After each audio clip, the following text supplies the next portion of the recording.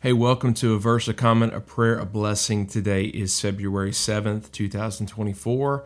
I'm sorry for not being able to be with you yesterday. I hardly had much of a voice. Just still got some stuff that we're sharing in the house. We're a sharing is caring type of family, it looks like. And anytime my kids come home sick, they just decide that the kindest thing they could do is share it with mom and dad. So, just a blessed family here. But I've got a little bit more of my voice back today, feeling a little bit better. And we're going to be in 1 Samuel chapter 3, looking at verses 1 through 21 at the tragic and transformative word of God. So let's read this together. 1 Samuel chapter 3, verses 1 through 21. We looked at verse 1 on Monday. Now the boy Samuel was ministering to the Lord in the presence of Eli, and the word of the Lord was rare in those days. There was no frequent vision. At that time Eli, whose eyesight had begun to grow dim so that he could not see, was lying down in his own place.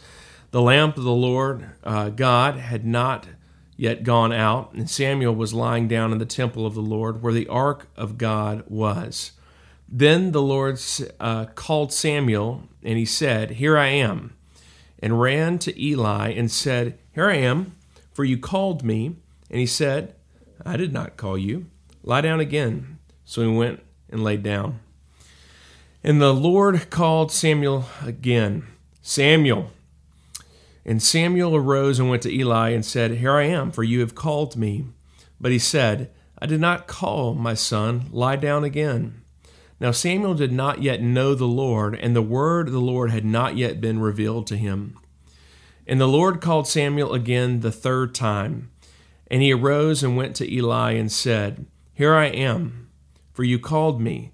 Then Eli perceived that the Lord was calling the boy. Therefore Eli said to Samuel, "Go, lie down, and if he calls you, you shall say, 'Speak, Lord, for your servant hears.'" So Samuel went and lay down in his place. And the Lord came and stood, and calling, as other times, "Samuel, Samuel." And Samuel said, "Speak, for your servant hears." Then the Lord said to Samuel, "Behold, I am about to do a thing in Israel at which the two ears of everyone who hears it will cause it to tingle. On that day I will fulfill against Eli all that I have spoken concerning his house from beginning to end. And I declare to him that I am about to punish his house forever for the iniquity that he knew, because his sons were blaspheming God, and he did not restrain them. Therefore I swear to the house of Eli that the iniquity of Eli's house shall not be atoned for by sacrifice or offering forever." Samuel lay until morning. Then he opened the door of the house of the Lord. And Samuel was afraid to tell the vision to Eli. But Eli called Samuel and said, "Samuel, my son." And he said, "Here I am." And Eli said, "What was it that he told you? Do not hide it from me. May God do so to you and more also, if you hide anything from me of all that he told you." So Samuel told him everything and hid nothing from him. And he said, "It is the Lord. Let him do what seems good to him." And Samuel grew, and the Lord was with him, and let none of his words fall to the ground. And all of Israel from Dan to Beersheba knew that Samuel was established as a prophet of the Lord. And the Lord appeared again at Shiloh.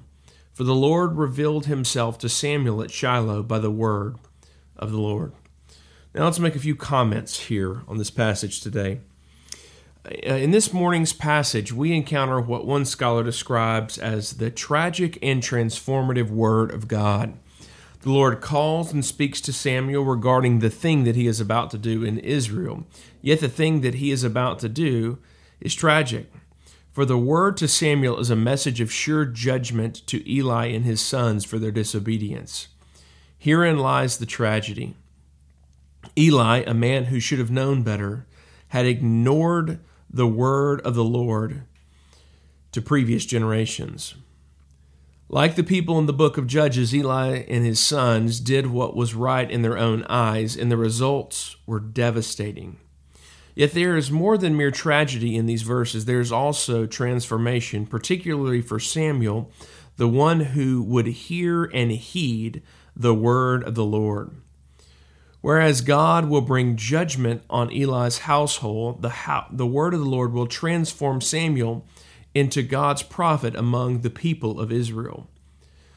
The Lord would ensure the faithfulness of Samuel's words as his prophet. As it says, none of Samuel's words, none of his words would fall to the ground, meaning, as one Old Testament scholar put it, the Lord authenticates his prophet by bringing about all that he tells him to announce.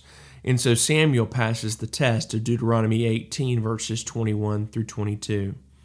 As an aside here, if a person claims to be a prophet and their words do not come to pass, then they fail the test of Scripture and should be ignored. So you should be mindful of that when people claim to be apostles and prophets and speak on behalf of the Lord, and yet their words do not come to pass, and you should ignore them. In fact, you should rebuke them in such scenarios. Moving ahead now, what we see here is that the word of the Lord is faithful and true, bringing tragedy to those who disregard it, but transformation to those who hear and heed it. May we hear and heed the word of the Lord this morning as we prepare our hearts to respond to the Lord in prayer. So I would invite you to pray with me this morning. Lord, your word in 1 Samuel 3, Lord, it is at times uncomfortable for us to hear because of the tragic judgment, Lord, though just judgment that you bring upon Eli and his household for the sins that they had committed and tolerated before you. Yet, Lord, your word does more than confront us, but it also transforms us. And Lord, we thank you for how your sure and perfect word transforms Samuel, Lord, into your prophet, into the one that would speak your word to your people. Father, I ask that as we reflect upon your word, that we would see its surety, its certainty, Lord, and that we would hear it and heed it.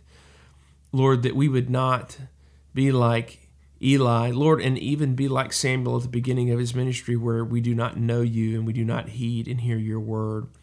Lord, grant us a familiarity, Lord, with the words, Lord, to the voice of our Father, that when we hear you, we respond. And Lord, we recognize we hear you most clearly in your word, not in our dreams, not in our thoughts, not in the things that we impose upon the text, but Lord, we hear you, and your word transforms us when we sit humbly under it. Lord, and your word shapes us and fashions us in accordance with and conformity to the image of Christ. Lord, we pray that we would reflect deeply and meditate upon your word, and that we would be transformed by it, Lord, for your glory and our good. We ask this in Jesus' matchless and holy name. Amen. Now our blessing. Grace and peace be yours in abundance through the knowledge of God and of Jesus our Lord. I appreciate you joining me here on a verse, a comment, a prayer, a blessing today. I will try to be back tomorrow. If not, I will definitely be back on Friday. And again, I would encourage you to share these newsletters with anyone and everyone that you feel would benefit from them. You can do that by sharing, using the share button below. You can encourage them to subscribe. Again, this weekly newsletter is specifically a verse, a comment, a prayer, a blessing, is a free resource. And you can invite them for a free subscription. And if you have an interest in continuing to support and help this ministry grow by providing resources and helping to fund some of the technology and hosting fees that are associated with it, I would invite you to consider possibly paying for a subscription or gifting a subscription to someone. However you feel the Lord may be leading you in that regard, I would welcome it and I would appreciate your support. But until tomorrow, I pray that you would be blessed, you would go in peace, and you would be strengthened by the word of the Lord. Take care. See you soon.